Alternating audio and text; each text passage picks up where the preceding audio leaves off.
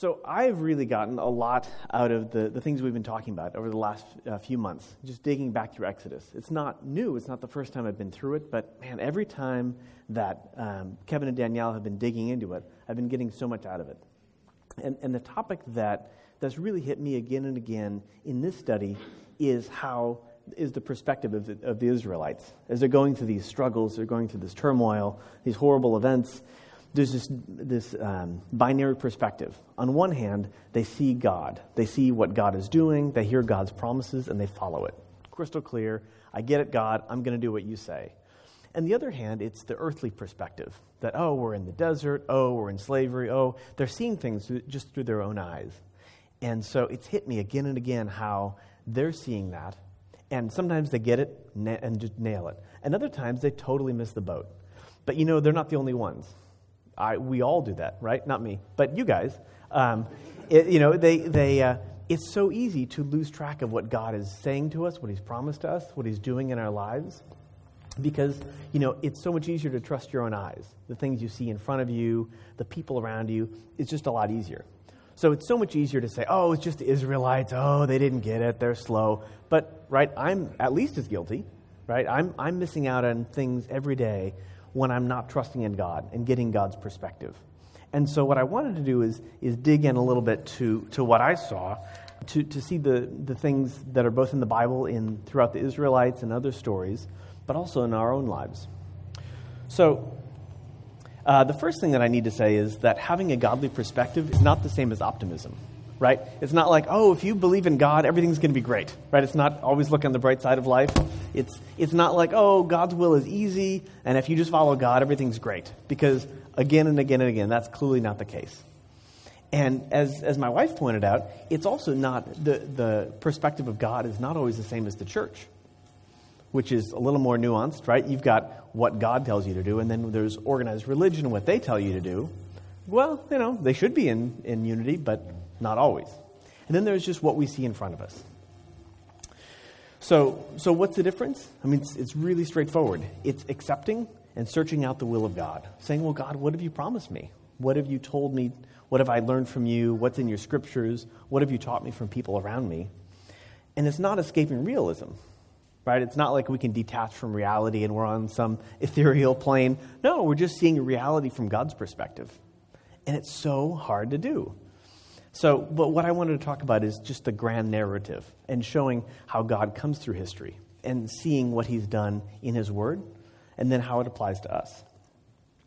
So the first example that came to mind is Moses, right? He's off in the desert and the burning bush it attracts Moses, and he goes over, and the burning bush says, God speaking through it, "Go, gather the elders of Israel together and tell them that Yahweh has said, I shall bring you out of the misery of Egypt." So that's the first thing. I will take you out of slavery. And the second thing is, I'll give you the land, the country of the Canaanites, the Hittites, the Amorites, the Perizzites, the Hivites, and the Jebusites. So remember those, because those names are going to come in handy in a second.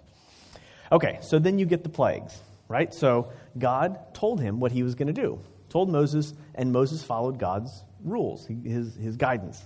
So as God told him, I will turn the river into blood. Boom, done. River blood. Wow, okay, all right. God, I see the things that you promised to do through me, and you're doing them. And the plague of the frogs, and then the plague of the gnats, and then the plague of the wild animals, and then the killing of the livestock, and then the boils. I love these Lego features. These are awesome. And then there's the locusts. Like all these things that God said, I'm going to do this. And the people of Israel said, all right, that's kind of weird. I don't know how you turn the river into blood. I don't know how you make the boils come down or make the locusts and the killing of the firstborn. But all those things, just as God promised, when they actually said, all right, God, we're going to see what you can do, He did it. And the last slide, He brought them out of Egypt through the Red Sea. Amazing. So when they actually obeyed God, things went well. It's not always easy. Being in slavery for 400 years, probably not easy. But the things that God promised, they all came true. So they got out, and Moses said, all right, let's go into the land that God has promised me. So he got 12 Lego figures, and he commissioned them to go into the land and to survey it. Just check it out. See what's over there. They did that, just as Moses requested, and they saw giants. Okay, all right. And they saw produce. The land was teeming with life. There's so many things that as God promised. It was a rich and fertile land. So they came back and they said, okay, good news, Moses. There's the Amalekites. They live in the Negev area. The Hittites, the Jebusites, the Amorites, all the people that God told them would be there. Right? This is not a surprise. God said, here are the people you'll find, and shockingly, those are the people they found. And so you've got two different perspectives. In the 12 people there, you had Caleb and Joshua, and they said, no brainer. We can march immediately and take it. We are certainly able to conquer it. Now, the other people, the other 10 dudes, they had the exact same trip. They saw the same things. And they had a totally different perspective. They said, well, there's no way. We're dead meat. They're stronger than we are. They're of enormous size. So then, from the godly perspective, like, no, I see what God promised. I saw reality. No, we will get what God promised. And then you get the other perspective. That, like, well, I don't know. They are giants. And we have been in slavery for 400 years. We don't have an army. I don't think we're going to do it. And then it starts to lend itself toward pessimism. They start to doubt it. Well, maybe we'd be better off dying in Egypt. You brought this in this country to die, and our wives are going to be seized. Oh, it would be better if we go back to Egypt. Let's choose a leader, and let's go back to Egypt. So, does anyone guess what happened here? Dead Legos. The people that Moses commissioned, they doubted him, and he said, okay, all right, this is what has happened. Because they were focused on earthly reality, their earthly lives ended. And the people that God spoke to and that listened to God and believed him for his word, they entered the promised land. Now, Moses didn't, but that's a whole different story. Okay, so I saw a lot of things here just in the story, in the Exodus story, but there's so many other ones that came to mind. The first is Noah, right? I love that they have a dinosaur in that, just classic. Okay, so Noah was a great example of someone who saw life from God's perspective. It says in the Bible, Noah was different. God liked what he saw in Noah. Noah was a good man, a man of integrity in his community. Noah walked with God. So you guys all know the story. God came to him and said, hey, I'm going to flood the earth. I want you to build an ark and take animals and all the people inside of it, and you'll be safe. Now, how weird is that, right? He's nowhere near water. It hasn't rained in years. And God says, oh, by the way, I want you to build a boat. Here's the blueprints. Go out and build a boat. How many of you guys would do that? Right? Who's got that? I don't, right? If God came to me in a dream tonight and said, okay, Jason, I want you to build a boat. Like, I don't think so. It's weird. But this is an example of Noah. He was a good man. He walked with God. And God gave him the ability to say, you know what? I'm not going to believe what I see with my eyes. I'm just going to believe what God says, and it's all going to work out. It's not going to be easy. Everyone was laughing at him, which, not surprising. But you see what God did through them, for that perspective. So the next one is Job. Yeah, great. So Job, same sort of thing. He walked with God. God was actually bragging about Noah. That's insane. God was talking to Satan, and God said, have you noticed my friend Job? His friend, right? Not just some random guy. There is no one quite like him, honest and totally true to his word, totally devoted to God and hating evil. That's amazing. I mean, I barely aspire to something like that, for God to say, wow. But now, again, this isn't about optimism, right? Spoiler alert, it didn't go really well for Job.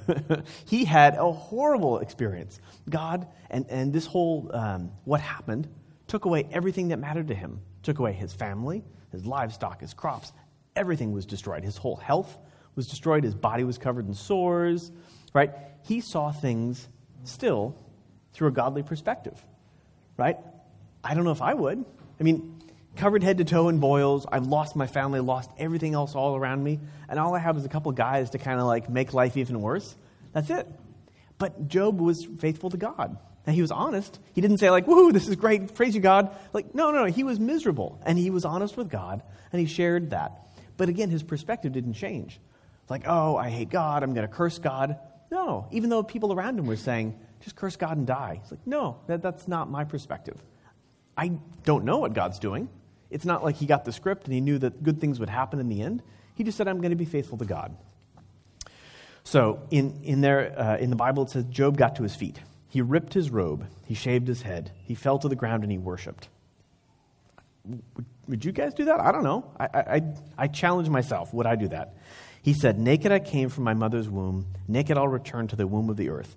God gives, God takes, God's name be forever blessed. And again, he didn't know how it was going to end up. As it turned out, life got much better than even before. He got more family and more livestock and more crops, and God really, really blessed him. But it was because Job said, you know what? I'm just going to try and see life as God sees it. That's a challenge to me. So Moses, right? We've already talked about him. It is impossible to see his life without God's hand on it. Right? He should not have lived more than a couple days. He was marked for death by the Egyptians, and he was saved miraculously. And not just like sustenance living, he was raised in the palace like a prince. So God had already saved him from an early life and raised him to do something special. So when he saw things through the perspective of God, wow, I'm not dead, and I'm living a pretty posh existence here. This isn't so bad. But then at a different time, he didn't see through life through God's perspective. He saw one of his fellow countrymen being mistreated, and he sparked up in anger and killed the guy. Happens. I mean, that's probably more of an earthly perspective, cold-blooded murder. But so that led to decades in the desert. He was a shepherd, and then God came back to him and spoke to him through the burning bush. So every single step of the way, God spoke to him and said, these are my people. I want you to lead them out. And at first he said, no, I can't do it. There's no way. Talk to my brother, talk to my friends. I'm not the guy. And God said, no, I want you to see this through my perspective and see what you can do with me. But he still missed a lot of cues. He never got into the promised land. So, David, another great example. Sometimes he totally got life through God's perspective. Other times he missed it. So in this Lego scene, he was taking on Goliath. And this is such a great example. I mean, I was even surprised when I read the text again. So this kid, right? He's like the age of my son. He's like a boy. And he goes up to the most fierce warrior in the world, like 3 times his size, totally decked out in armor. And what he says is just shocking. He said, you come at me with sword and spear and battle axe. I come at you in the name of the God of the angel armies, the God of Israel's troops who you curse and mock. This very day, God is handing you over to me. I'm going to kill you, cut off your head, serve up your body and the bodies of your Philistine buddies to the crows and coyotes. The whole earth will know that there's an extraordinary God in Israel, and everyone gathered here will learn that God doesn't save by means of sword or spear. The battle belongs to God. He's handing you to us on a platter. That's cold, right? I mean, he's like looking up, yelling at this guy, like, oh, you're a dead man. And it's not because I'm strong, but I know what God's going to do through me, and I see you taunting the people of God. Well, he's going to take you out. And I may be the agent that he chooses to take you out, but there's no question in my mind, God is going to take you down. Man, that's not earthly, right? You don't logically do that. Smart people don't look at someone 3 times their size and say, oh, you're toast, right? That's not a worldly, earthly perspective. So, you guys know that story. He became king, very popular. He was a military ruler, and he still consulted God many times, not all the time. But one time he prayed to God, and he said, shall I go fight the Philistines? Will you help me beat them? And God said, yes, go up. Count on me. I will help you beat them. So David went straight to Baal Perazim and smashed them to pieces. Afterward, David said, God exploded on my enemies like a gush of water. So David named that place Baal Perazim, the master who explodes. The retreating Philistines dumped their idols, and David and his soldiers took them away. Later, there's a repeat performance. The Philistines came up again. They deployed their troops in the Rephaim Valley. David again prayed to God. This time God said, no, don't attack them head on. Instead, circle around behind them and ambush them from the grove of sacred trees. When you hear the sound of shuffling in the trees, get ready to move out. It's a signal that God is going ahead of you to smash the Philistine camp.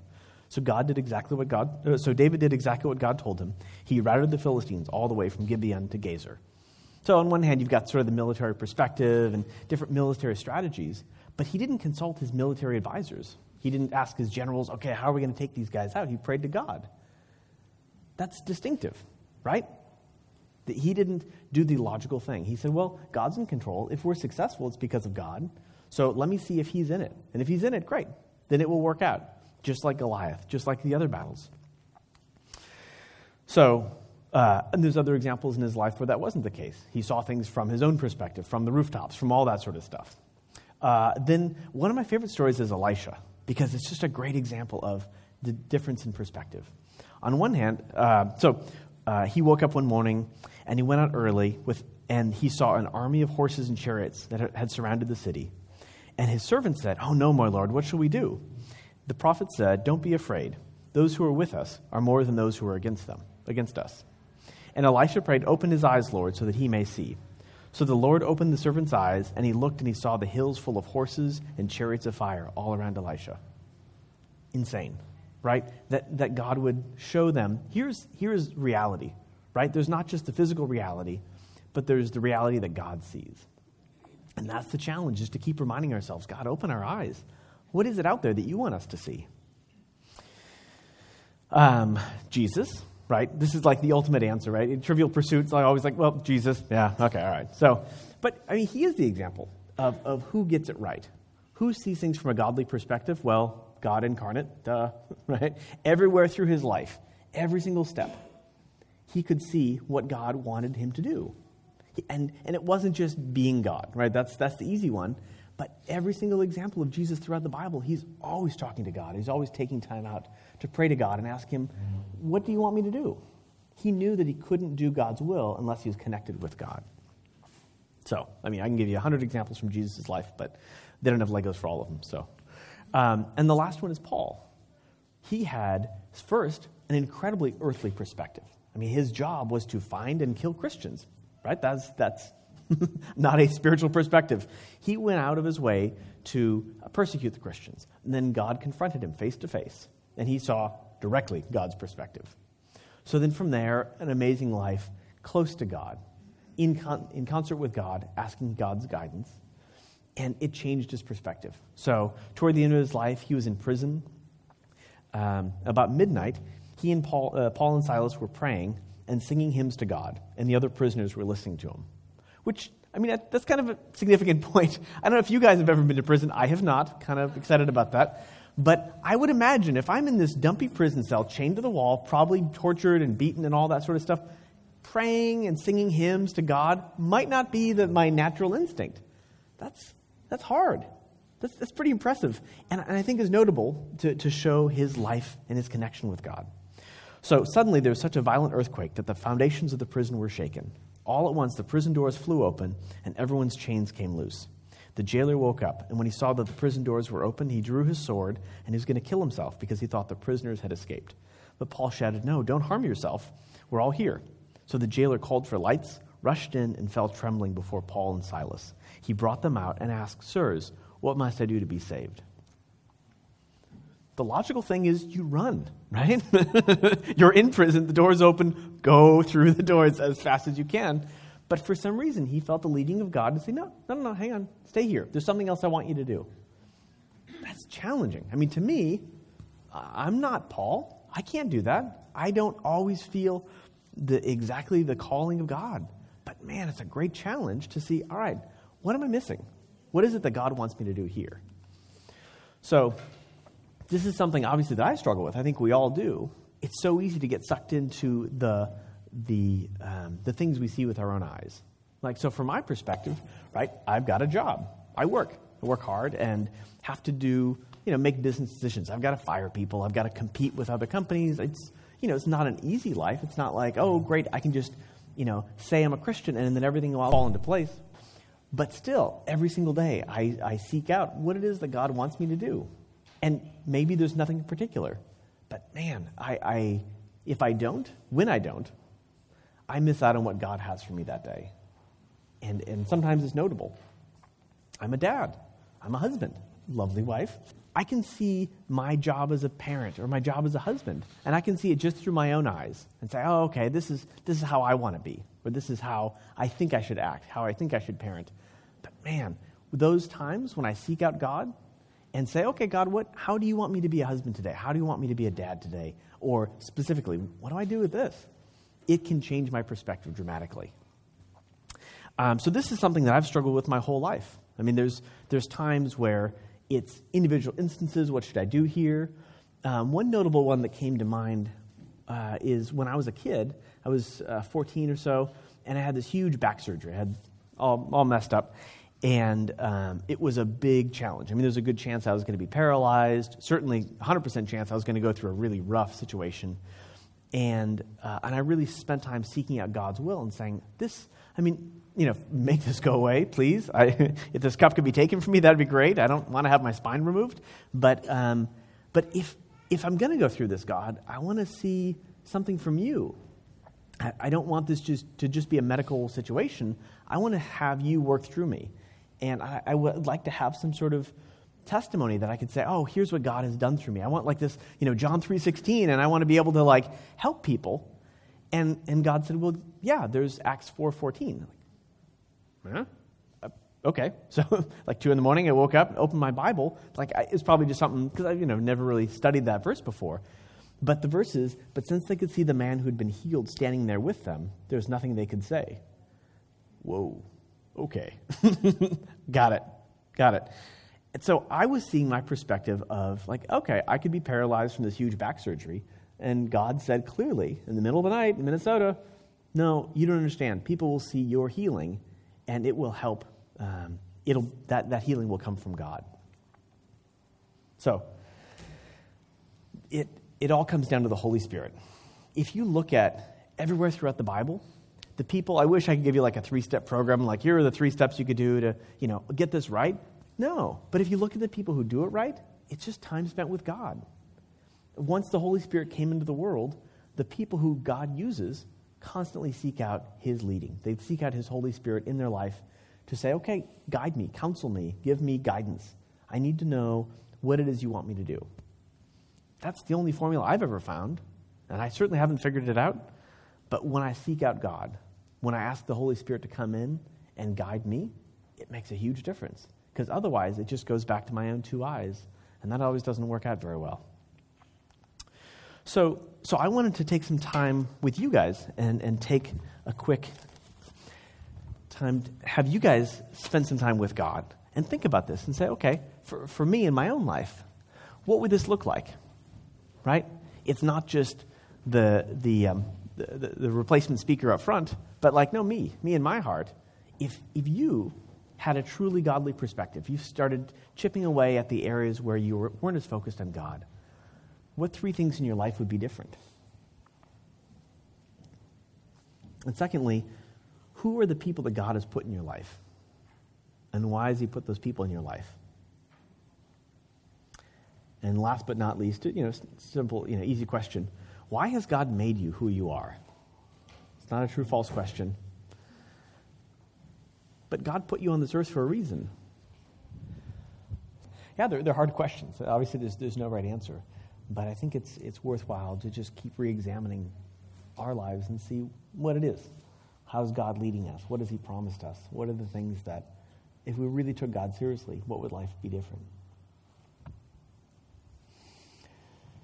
So I'll just close this in prayer, and then, just keep these sheets and keep filling out throughout the week. Keep praying through them. I mean, that would be a success. Dear Lord, thank you for bringing us here together. Thank you for being with us every single second of our lives.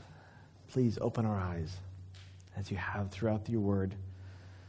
Thank you for sending your Holy Spirit into our midst. Please help us to keep seeing things through your perspective.